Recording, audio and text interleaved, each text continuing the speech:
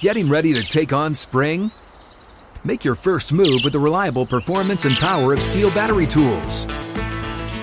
From hedge trimmers and mowers to string trimmers and more, right now you can save $50 on select battery tool sets. Real Steel. Offer valid on select AK system sets through June 16, 2024. See participating retailer for details.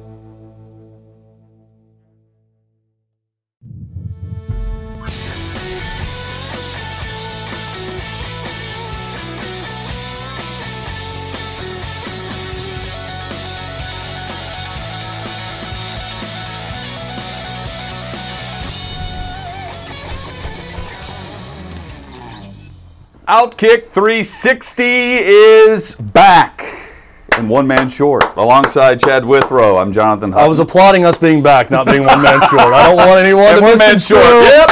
What I'm saying. I love Paul. There's going to be a lot of mixed signals there that I'm clapping when he says we're one man short. That's not the case. PK out today with a graduation for young Simon. So congratulations to Simon Kuharski. Big show planned today across the Outkick network. We will have Ryan Leaf, former number 2 overall pick, behind Peyton Manning, of course Heisman Trophy finalist, and he's going to be in town for a mental health seminar that is taking place right here in Nashville, and some great stories behind the scenes that we'll ask him about. For instance, I want to know what he did the night of the Heisman Trophy ceremony. Because that group with Charles Woodson, Randy Moss, and Peyton Manning and him, I want to know what happened after the fact with all of that. That's coming up in about 15 minutes. By the way, if you go back and look at the video of that Heisman ceremony, it's the most quintessential 90s wardrobe that you've ever seen from everyone on that panel. Randy Moss is in shades inside, right? Yeah, he was in shades, I think, because he was kind of freaking out a little bit. Yeah, he was like nervous, he said, the whole time. But he had the shades on. Those suits that were so big that were in the night. Like, it's so funny to go back. It's like a parody sketch when you watch it of the 90s wardrobes when you see that Heisman ceremony from the 1997 season. Ryan Leaf scheduled to be with us. That's coming up in about 15 minutes. John McClain from the Houston Chronicle is also on the show today. NFL headlines coming up at 12:15. And in the Tennessee Power Hour, the Tennessee Vols getting a new commitment. Plus, the Predators fall in Game 2. And, man, did they play hard. If you listen to their head coach, they just play so hard. I don't know what everyone was watching last night, but getting shut out's great. It's perfect. It's nothing to see here. Nothing wrong with that. Anybody who had a problem with the Preds getting shut out, you need to go somewhere else because that was a great effort and performance by the Preds last night. What an effort by Kluber last night with another no-hitter. The 6th no-hitter in Major League Baseball this season, and it's May 20th. It happened on May 19th. The 6th no-hitter. The record, the modern era record, is 7 in a season. And Outkick actually had the story yesterday after the Tigers did this on the road in Seattle with the no-hitter. Would we see the record and the new record set? Will we see 3 more? Well, we saw one right after. The night after we saw one against Seattle. I think Seattle's been no-hit twice this year, by the way. They've been no-hit twice in 2.5 weeks. Because the Orioles did it to them. Yes, it's been like 2 weeks they've been no-hit twice. So that leaves the question, will we see one tonight? Could Trevor Bauer be on the mound tonight? Here's my question, and David Reed brought this up also, so I think he agrees with me on this. Is this really good for the game? Is this good for baseball to have this many no-hitters? It is home run or bust in today's game, and that at times, I'm watching a lot of Braves baseball, and they are one of the worst offenders at this, where some of those guys, Marcell Ozuna, Ozzie Albies, to name 2, are so bad at hitting, it's pathetic. They go up there, and they are either striking out or hitting a home run or grounding into a double play. There's no base hits from a lot of these guys, and when you have no base hits, you have a historic amount of no-hitters through mid-May in a season. I don't think that's a good thing for the quality of the sport. And I'm tired of hearing announcers applaud a guy for hitting it to a side of the field no one's on. Boy, what a sacrifice there for that player to just, choke up a little bit and make contact and get on base and hit. And I'm thinking, that's baseball. You hit them where they ain't. And you don't always have to hit them where they ain't over the wall. You can hit it in the park and get on base also. It's a possibility. I'm just, and maybe part of this is my disgust with the Braves, even though they won in walk-off fashion last night. I'm disgusted with their manager making horrific decisions with the bullpen. I'm disgusted with their lineup. I'm disgusted with highly paid guys that are paid to help the team win, that consistently strike out in the worst possible moments. And this no-hitter story just adds fuel to that fire, because I look around the game right now and I think this is not good for baseball, that you're having this many no-hitters at this point in the season. And maybe you disagree, but I don't think it's a good sign for hitting in the game today. Well, as long as we don't get to a point where we're reaching like 10 to 15 of these. You know, it's 6 by the end of May is crazy if you think about it. It's nuts. And what we're seeing, I don't mind the. I mean, I enjoy whenever ESPN will cut in live to the final 3 at bats or the 3 outs, right? Like there's some drama there that I'm not otherwise watching, and most of these are taking place on your regional sports networks and not on your Sunday night game of the week on national TV where it's 1-0 as the final score. So I don't hate it, but you know me, I'm a fan of the long ball. So if it's going to be launched, it's swing away, I'm all for it. Yeah, look, I'm a fan of a guy like Ronald Acuna Jr. who hits home runs and gets on base and does a little bit of everything. And he hits the walk-off home run. Crazy that everything he's done already in his young career, he's never had a walk-off home run until last night. And I'm watching it live, and Chip Caray says that fact right before the first pitch of the 9th inning. Said of all the things Ronald Acuna Jr.'s done, doesn't have one walk-off home run to his name. First pitch home run, game over, which was cool to see. But I just think there could be more variance of what we see in the game. And for a team like the Mariners, that's a complete joke. I mean, that is a firm indictment on your entire operation that you get no hit twice in 2 weeks.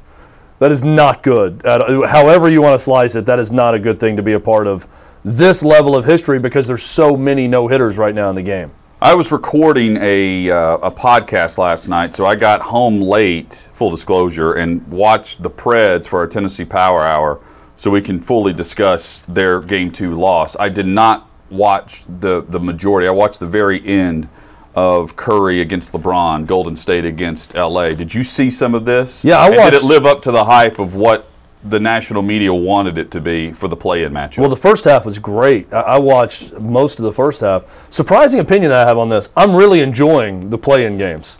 Even though some have been blowouts, I like that format, and I have enjoyed it. The Grizzlies-Spurs game was really good, and the Grizzlies ended up winning, but I'm enjoying those games. First half was great. Steph Curry hit some insane threes. He had a buzzer beater in the half that I think put the Warriors up 14 at half. But then it was all LeBron and the Lakers in the second half, and they win it. But yeah, I would say it lived up to the hype with the back and forth between those two. But I am actually enjoying this format. And looking at the ratings numbers, while the ratings in the NBA are terrible and way down, this is one thing that is exponentially up this time of year. When you look at these ratings versus all regular season games, and then what they were at this time a year ago, or in the similar time frame, they're up, I think, about, I want to say, 64%. These individual games. Just these individual games starting at 5:30 p.m. Central for the first one on the East Coast. So I do think it's something that's here to stay, and I don't mind it. I sort of like it, that it's almost like a lottery-type feel to those last 2 seeds in the East and West. I like it. Pacers and Wizards tonight, and maybe that will be part of the FanDuel parlay, the 360 parlay that we will have coming up a little bit later. Maybe it will be. One leg short of the parlay last night, Chad. Yeah, so I won the night before. I lost last night because Dillon Brooks was 0 for 4 from 3. If Dillon Brooks hit 2 threes, I had Dillon Brooks with 2 threes, and the Grizzlies went outright. Grizzlies won outright. Dillon Brooks did not hit 2 threes. And the other leg of the parlay was the Warriors scoring less than 106.5, which they did. So one leg short, but one leg short in a parlay, for those that don't know the parlay parlance, that's a loser. So I am a loser. I now pass it on to Hutton, who hopefully will be a winner, who will have the 360 parlay later in the show. We've got it for you coming up a little bit later this hour. prior to the Tennessee Power Hour. We mentioned Ryan Leaf's coming up. A couple of other headlines, though. Tim Tebow, official in Jacksonville. He signs his contract. He's reporting to the minicamp. They release a press release just to localize it a bit.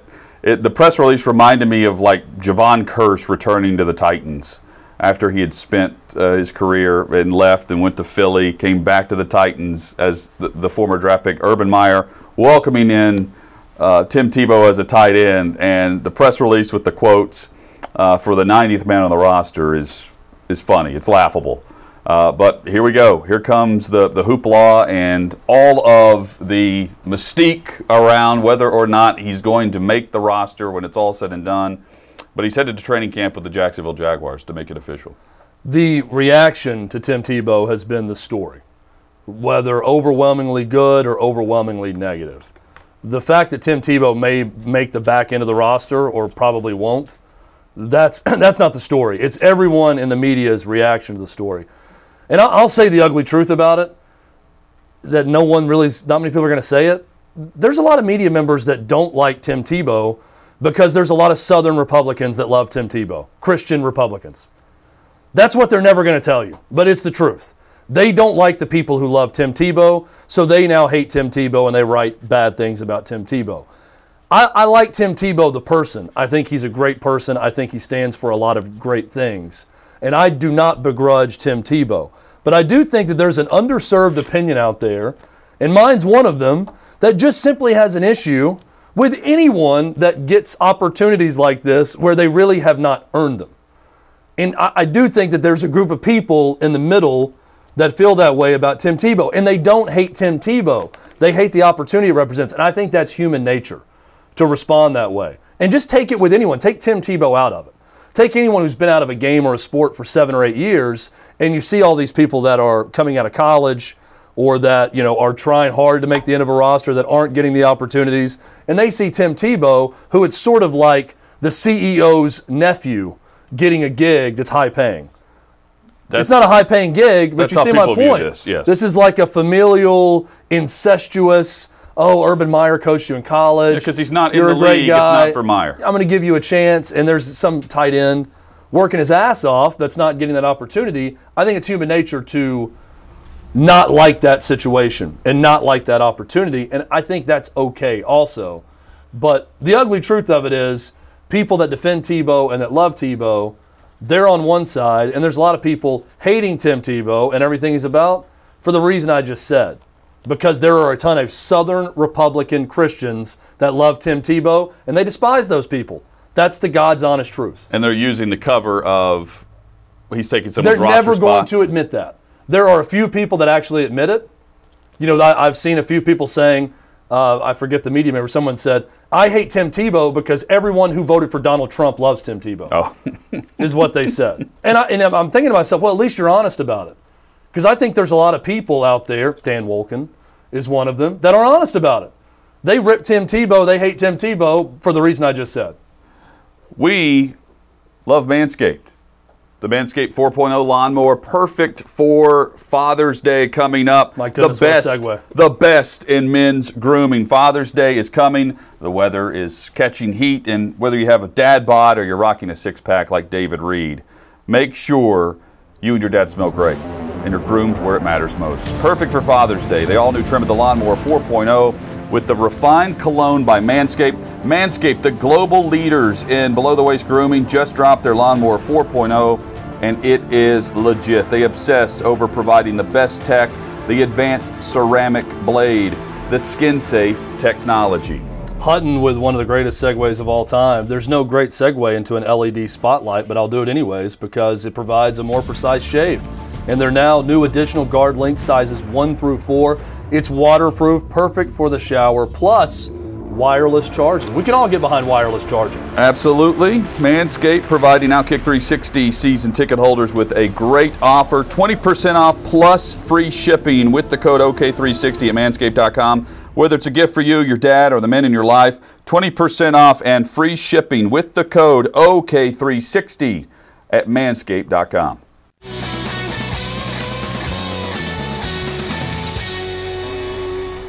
Outkick 360 is back. Glad you're with us. Alongside Chad Withrow, I'm Jonathan Hutton across the Outkick Network. David Reed, Jacob Swanson making the show happen for us. Sarah Triplett, our great production assistant. The Pro Football Hall of Fame is working to fill in the gaps for former and current players in providing a comprehensive solution for mental and behavioral health. And their treatment facilities are top of the line. They specialize in treating athletes. And from the Nashville Recovery Center to Vanderbilt Health here in Tennessee to treatment centers across the country, finding help has never been easier. And here's a key point of emphasis.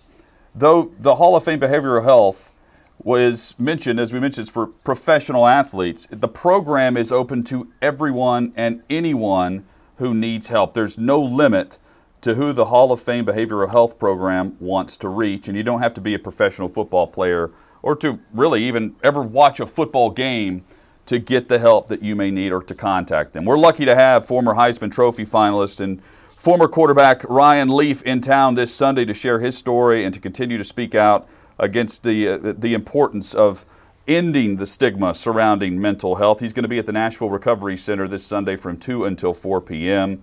Chad and I are happy to be advocates and friends of this cause as well. And Ryan Leaf joins us now on Outkick 360 via the magic of Zoom. Ryan, thank you so much for the time today. Hope you're doing well, man. Good morning. Yeah, thanks for having me. Excited to get you into town, and I know you're excited about the work that the Pro Football Hall of Fame and the Pro Football Hall of Fame Behavioral Health Program and the work that they're doing. Yeah, I mean, we've seen and experienced a lot of loss this year in terms of former players. I don't know why it feels like it's hit me as hard, but maybe because we're all isolated in a way because of this pandemic, but we've seen our brothers fall by the wayside, and we saw nothing from the NFL or nothing from the NFLPA. And the Hall of Fame is kind of like Switzerland. It really doesn't have any alliance to either one of them. It's its own entity. And when Wes and Ryan Cain joined forces with them, it became a powerful tool to help people who are in need, in particular former players, as well, like you said, anybody that truly is accepting and wants help. Ryan, if there's been, I think it's hard to say there's a lot of positives coming out of a pandemic where everyone's shut in at home, but one thing that I've seen with it, and I'm curious if you found this as well, it has helped in awareness of mental health. It's really brought to light a lot of mental health issues in the United States and across the world because people have been isolated during this time. Have you found that to be the case? Well, I think that we've seen just a lot more of it talked about openly and not in the shadows or in the dark, because everybody's going through it. I think that before there were people who were dealing with mental health issues, another person wasn't, they didn't have any empathy around it. But what the last 18 months essentially has done is it's shown that everybody can experience this. There are lulls and there are moments in your existence during a time where everybody says to isolate, when we are a human race that wants to embrace, wants to have fellowship. And when that wasn't there, we all experienced something very similar. And so I think there's some empathy around that now for people who may have not known, may have not experienced, or may have not been open to others talking about this openly. Ryan Leaf with us on Outkick 360. For more information, if you're in the Nashville area about attending this free event, you can check out the Nashville Recovery Center website. And for more information on the work that the Hall of Fame is doing, hofbh.com. Ryan, I don't know why I thought of this whenever I learned that you were going to be there on Sunday and that you were coming on the show, but randomly I thought of Hunter S. Thompson writing a letter to Jim Irsay back during your draft with Manning, begging him, wanting to pay him to draft you instead of Peyton Manning. And I know you've heard about this story in recent years.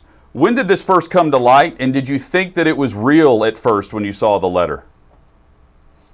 No, this is my story. I broke it. I was at a Dodgers game, and a guy behind me tapped me on the shoulder and told me he was close to Jim Irsay, and if I'd ever seen the Hunter S. Thompson letter. And I said, no, I don't know what you're talking about. So he sent a copy of it to me, and I sent it to Rich Eisen because we were gonna do a little bit on the Rich Eisen show around it.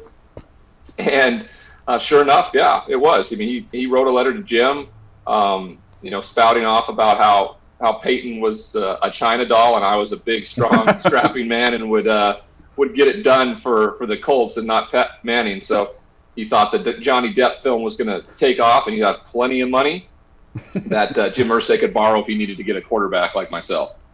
And Fear and Loathing was quite popular. Yeah, it was. Yes. I didn't understand half of it, but all my friends were watching it, so I did too. It was one of those deals. The Heisman Trophy ceremony with you and Woodson and Moss and Peyton. What was that night like behind the scenes, looking back on that evening? Well, it was a wonderful night for me. I knew I wasn't going to win, so therefore I just enjoyed every moment. Now, don't get me wrong; I would have loved to have been the Heisman Trophy winner, and sure. But Charles had to stay there. Charles had to stay there all night and sign autographs and do media and all these things. And then the Mannings, who I assume thought he was a shoo-in for the award, like everybody else, myself included, I think had rented out a restaurant to celebrate in or something like that. So they had to go and kind of be melancholy on that night. Randy was a mess. Randy was going through an anxiety attack, panic attack kind of. He wouldn't take off his glasses, and it just had to.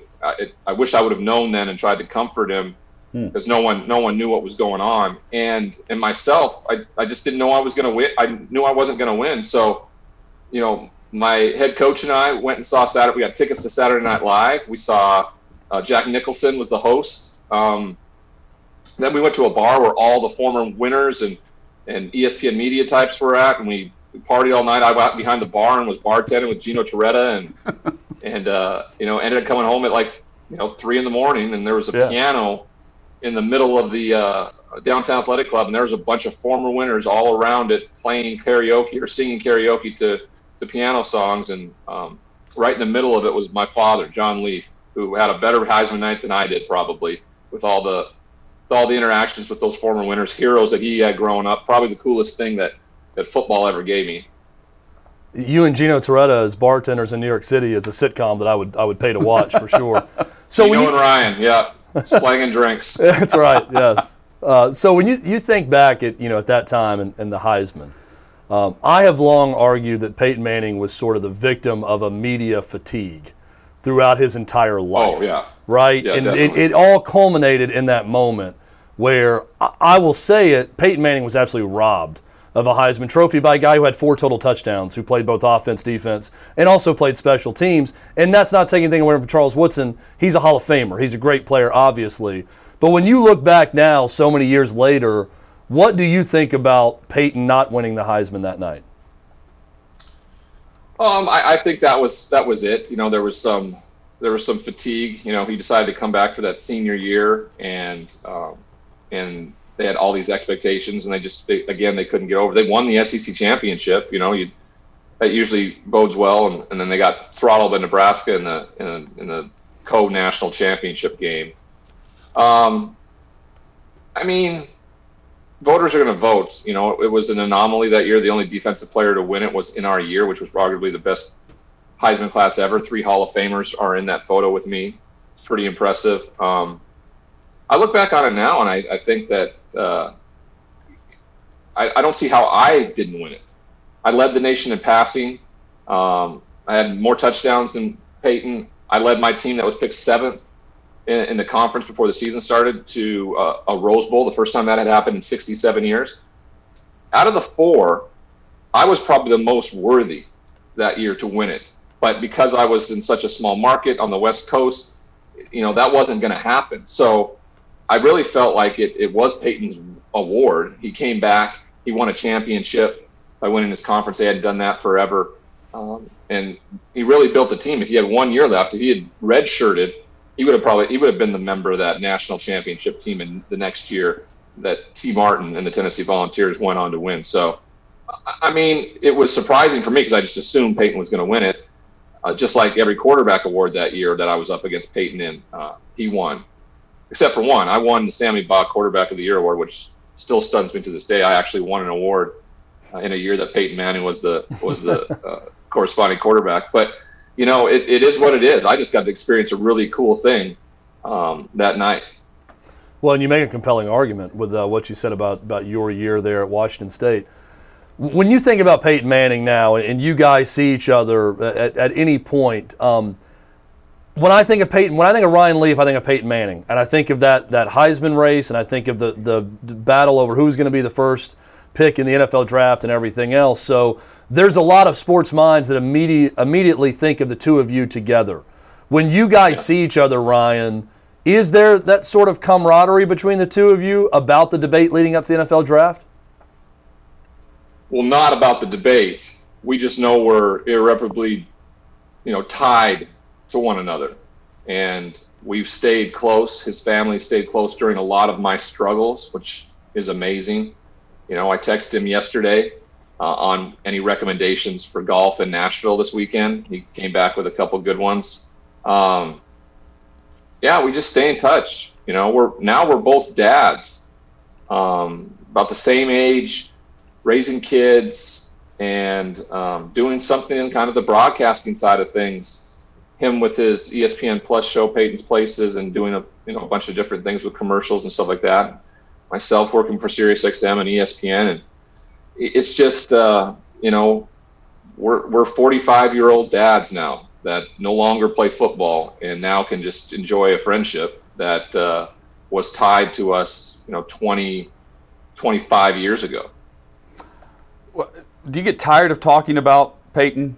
I feel like, knowing you were coming on, I was like, I'm sure he's tired of talking about the Heisman, talking about number 1 versus number 2 pick. But that's the point of conversation. Like, viewers tune in, they see your name, they want to discuss that topic. What's it like being the guy that always has to answer those questions? It is what it is, right? You can't control that. I mean, if you're willing to put yourself out there and go on sports talk shows and kind of lay your life bare, that's it. I think it's kind of a humbling experience to be in the same sentence as Peyton Manning, that we were neck and neck on who should be drafted. One had a successful NFL career, one did not. That is a dime a dozen in this conversation. I think there's just a ton of expectation on me that I didn't live up to, and therefore everybody assumes that I don't like the discussion revolving Peyton Manning. I think he's a great man, and I always am floored by how he was able to do it. That's the biggest question I ask him sometimes. Like, how did you do it? Because I know how difficult it is. How difficult is it for every quarterback drafted in the top 5? How difficult that is, and the ones that are able to accomplish big things, it's a miracle. That's the exception. The rule is, you're going to wash out of the NFL. That's just the way it is. You've had one top 10 quarterback in the last 10 years to win a Super Bowl, and that's Patrick Mahomes. Everybody else, hasn't got it done. And you certainly understand the pressure that comes with that, right? Like, what advice do you lend with the 5 quarterbacks that we saw go in the first round this past April? When you think about what they're under the scrutiny and the pressure and the grind that comes with that position, and the expectations that every fan base and every media member has of those individuals. Well, I just tell them to understand that it starts all over, right? Just whatever you've done to this point to get drafted so high, that's over. You had no control over where you were going to get drafted. That was in the hands of somebody else. And if they chose to take you in the first round, you get all the pressure and all the stress and all the everything that comes with it. So what you need to do is see yourself as the CEO of a Fortune 500 company, period. Day one. You walk into that locker room, you go find a guy that has played 10 or 12 years in this league. You ask him how he did it, and then you follow his advice verbatim. That's what you do. I had 2 perfect examples. I had Rodney Harrison and Junior Seau on the other side of the football when I got to San Diego, and I just didn't do it, right? I just was more interested in kind of being their buddies than I was learning how to get it done, and that's what really set me back. So that's the biggest piece of advice I give those quarterbacks when I do speak to them at the Combine or anywhere else when they enter the NFL draft, is that this is a team game. You are going to get all the blame and all the accolades when you win or lose. It's not fair, but it's the way it is. It's the position you chose to play, and this is how you have to go about doing it. And there's things I didn't do because I was as talented as anybody when I was drafted. Probably more talented than Peyton Manning. I just didn't have it between the ears on how to get it done, and that's why it's so impressive and it's so needed to be told to these young men. So the Titans drafted Isaiah Wilson in the first round a year ago, and we're here a year later, and he's completely out of football. And it did not work out for a number of reasons, and some of them, some incidents off the field with Isaiah Wilson. When you see a story like that, Ryan, or you start to see incidents popping up, or maybe even just one incident with a very talented player, early in their NFL career, or even with you covering college football for Sirius and ESPN, because of your own personal struggles, does your antenna pop up a little bit quicker than others when you see something like that happen? Well, I have a different probably perspective than others. People immediately go, how can this guy who has everything waste it all away? Well, I can have empathy around what an individual is going through, whether it's through mental health struggles or substance abuse issues. I can empathize with that. So, yeah, I definitely go in that direction. But the NFL is not for the weak of mind. It doesn't suffer fools, because the NFL is not going to help you with your mental health disorder, right? They're going to kick you out of the league, and then you can go deal with that on your own. And that's a bigger issue, right? The mental health side of it, and you don't address it because the stigma exists, and that's why we're doing what we're doing this weekend, and it's why the Behavioral Health Center has teamed up with the Hall of Fame to try to help players going through mental health illnesses. Because I remember at the end of my career, I didn't feel comfortable walking into the head coach's office in Seattle with Mike Holmgren and telling him, hey, I don't know what's wrong. I feel lazy. I can't get out of bed, and I feel sad all the time. I don't know what's wrong. Instead, I just quit because I didn't know what that was. I hadn't been diagnosed. You don't go into the locker room, and I don't think I've ever heard anybody in the locker room my whole life say, I'm really struggling here, you guys. Can somebody help me? I've never heard it. So that's what we're trying to destroy in all this, that stigma, that you can do this. And we've seen players recently come out and talk more about it, but it's still rampant. And the NFL in itself won't do anything about it, right? They want to make their money. And I get it. They're a capitalistic business, right? They're about making money. That's what they are. So juxtaposed against the idea that your current and former players are dealing with mental health and substance abuse issues, they don't need to care about that. And I get it. We've been sold a bill of goods with all the propaganda that they continue to spew out, that they are there for people when they're not. And then when your union doesn't line it up either, that's an even bigger problem, because they're supposed to be advocating for you and your health and safety and everything like that. That's why, again, I can't thank enough the Hall of Fame, who's not tied to either entity, has kind of been itself as a third party, willing to partner up with in their behavioral health platform to try to help former players and hopefully current players as well. Because if the situation with Isaiah Wilson is a perfect one of that, where his mental health has just run rampant and no one has done anything about it. They just kept pointing to the fact that he's wasted such an opportunity, or they pointed out how Tennessee blew it by drafting somebody like that in the first round instead of actually addressing the problems. How much of it, too, just trying to put myself at the age of these players now, is, I need to deal with this later. We mentioned the PA not doing enough. It's the former players that are looking back on what they wish they would have done.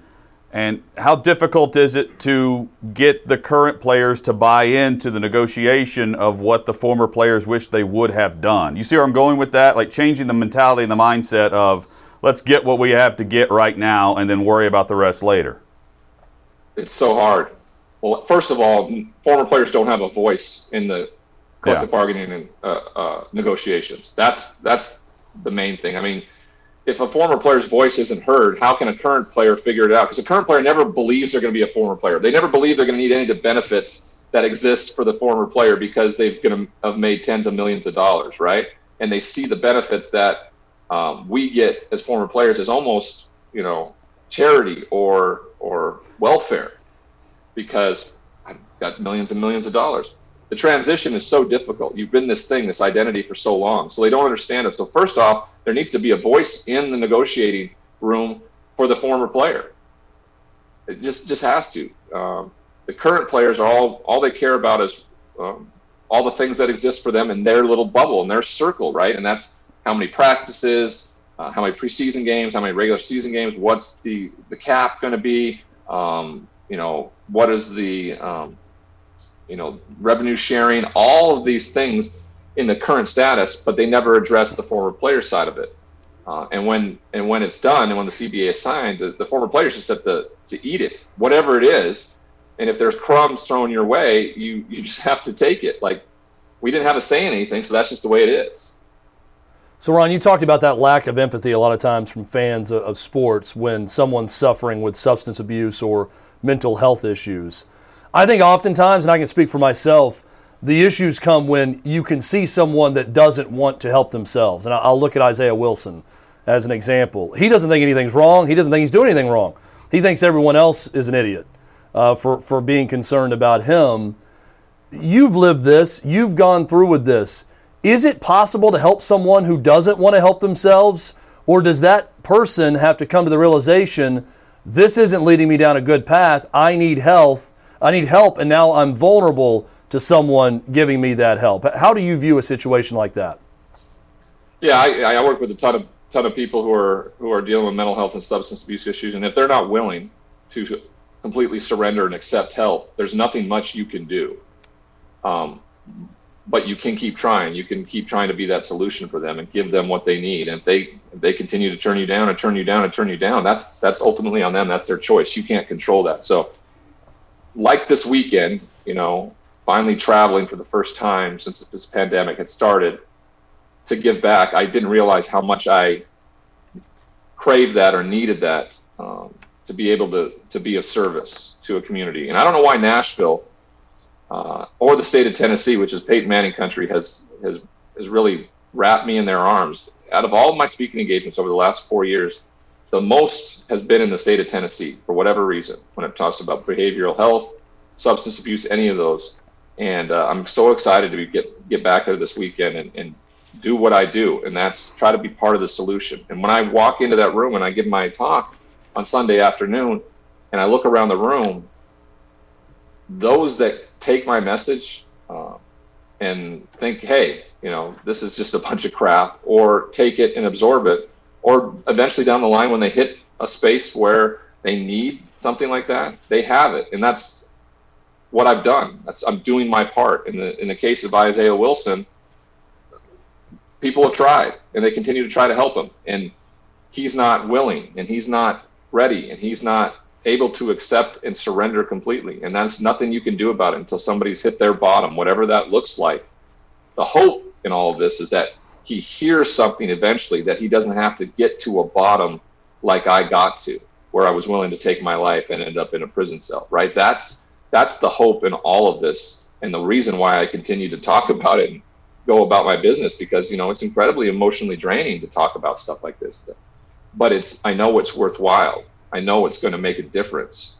That's something I would have never been able to do as a football player if I would have had a bunch of success. I would have never been able to have the impact that I'm going to have because of all my stuff that I went through and overcame. That's the bigger issue in all of this.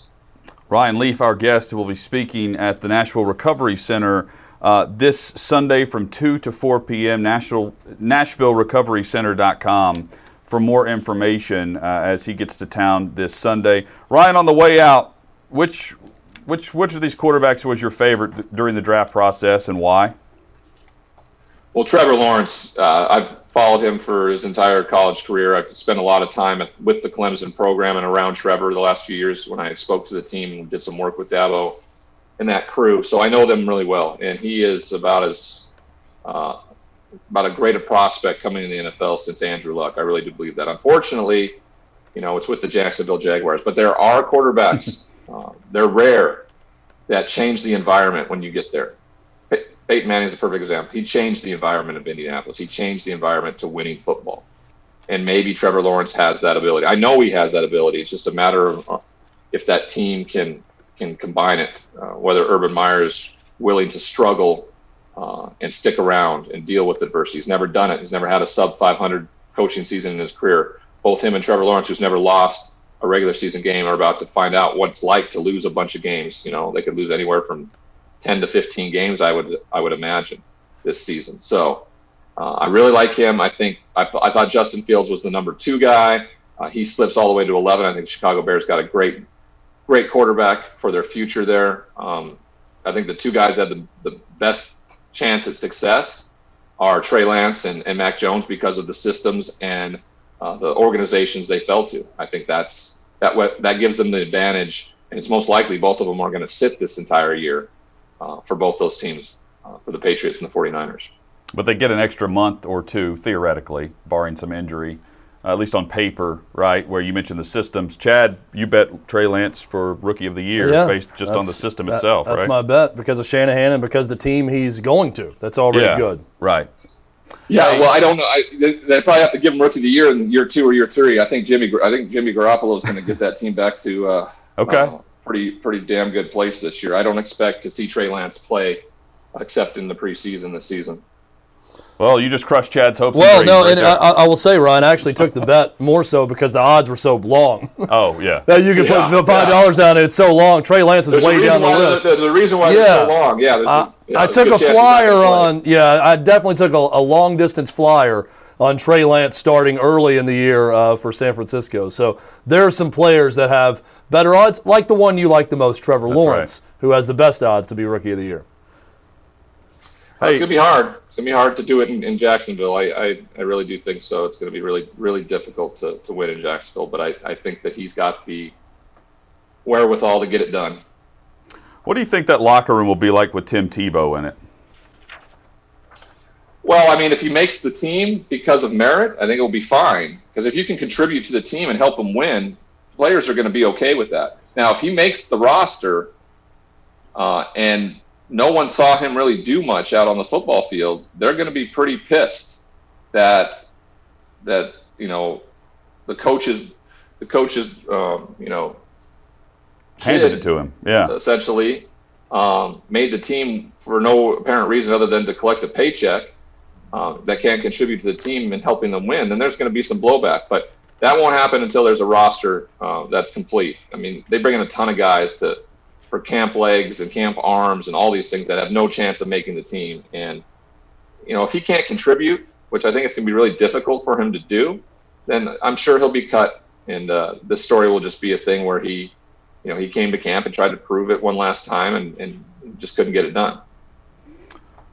Mental and behavioral health advocate and, of course, former NFL player Ryan Leaf has been our guest. He will be in Nashville for a speaking engagement at the Nashville Recovery Center this Sunday from 2 to 4 p.m. Ryan, thank you for the time, man. We really appreciate it. We look forward to seeing you on Sunday. You bet. You guys have a great rest of the week. Yep, you too. Thanks, Ryan. We will see Ryan Leaf on Sunday. And this is a free event. If you would like to attend, the information there on the screen. You can go to NashvilleRecoveryCenter.com for more information. And the Hall of Fame Behavioral Health, it's an easy-to-use concierge line that is easily able to pair you with a treatment center in your area that meets your needs. 866-901-1241 is the number, 901-1241. Or you can go to HOFBH.com for more information on that, plus more information on how they can help you if you're struggling financially but you still need to find help. HOFBH.com. And again, you don't have to be an athlete to reach out and get help. Great chat there with Ryan Leaf. I love the fact, Chad, that he went to SNL after the Heisman ceremony. Yeah, and then went and partied after that also with a lot of ESPN people and former Heisman winners, and was behind the bar with Gino Torretta at that moment also.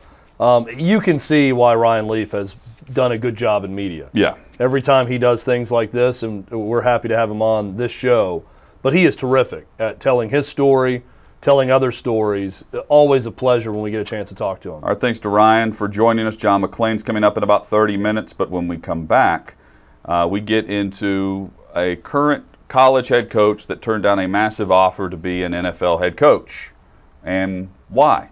We'll discuss why Matt Campbell remains at Iowa State. Chad, let us know about Renter's Warehouse. Renter's Warehouse, I've been working with them, talking about them for a while, and for good reason, because they help so many people, regardless of your financial situation. And if you own rental property and need cash, they've got their upfront program going on right now. By giving you your money upfront, Renter's Warehouse helps minimize risk and provides financial flexibility so you can build long-term wealth. They're going to give you a full year of rent or up to a full year of rent paid up front when you sign up with Renter's Warehouse. The upfront rent program is available For a limited time, call Renters Warehouse Nashville at 615-398-9550 or visit rwnashville.com to see if you qualify. renterswarehouse.com, again, the website for this offer, rwnashville.com. Do it the Renters Warehouse way and get tomorrow's rent today. Matt Campbell turned down a bunch of money from Detroit to stay in college football. We discuss that next on Outkick 360.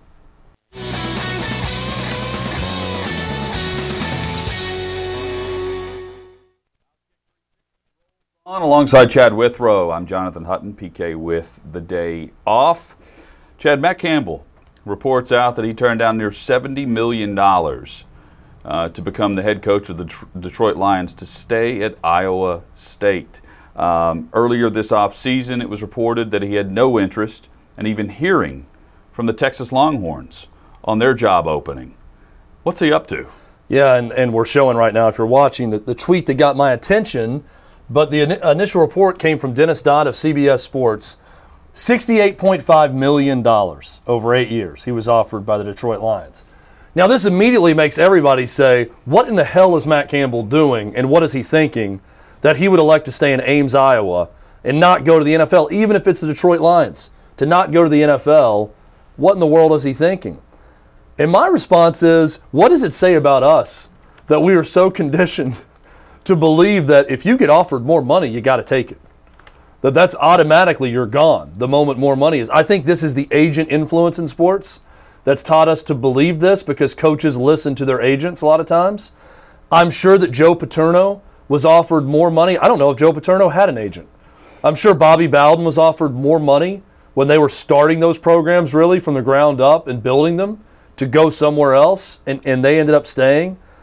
Matt Campbell could turn Iowa State into one of those programs for all that we know. But it's so shocking when you see someone turn down a lot more money and a bigger opportunity to stay somewhere. Now, Matt Campbell may just be very different. He may not be money-driven and saying, I'm making a lot of money now. I'm set. Well, I like it here. I like how loyal this university's been to me, so I'm going to stay. But he's being discussed in this manner because of what he's turned down previously. And the talking points have been, and Brent Hubbs brought this up last week with us. What's he waiting on? He's waiting on the right job to open up. Well, the thought was that would be the NFL. Is this going to be the time that he has the opportunity to jump to the NFL? Job comes open, $68 million. That's the report, and he turns it down. Tennessee has called him about their job openings in the past. Texas was interested. He had no interest in Texas. So the question would be, because his name comes up in every big job opening across the country, what job is he waiting on?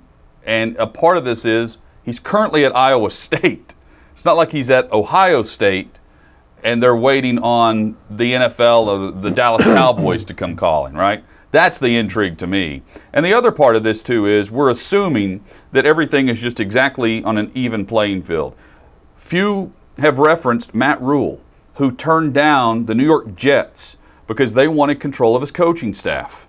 They gave him good money when he's the Baylor head coach to leave and become the Jets head coach, and he turned them down. They end up with Adam Gase because he wanted control of his coaching staff because he's the head coach, and rightfully so.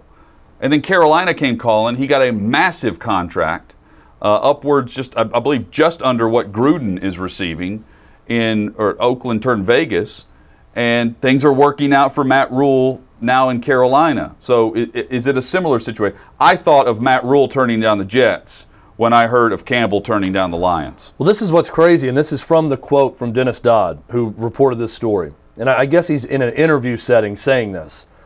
But he says, in the offseason, Matt Campbell turned down an 8-year, $68.5 million offer from the Lions with full control. He says, I haven't confirmed that part of it, but he turned this down to stay at Iowa State. And he says, now, if I'm Matt Campbell's wife, I'm having some questions.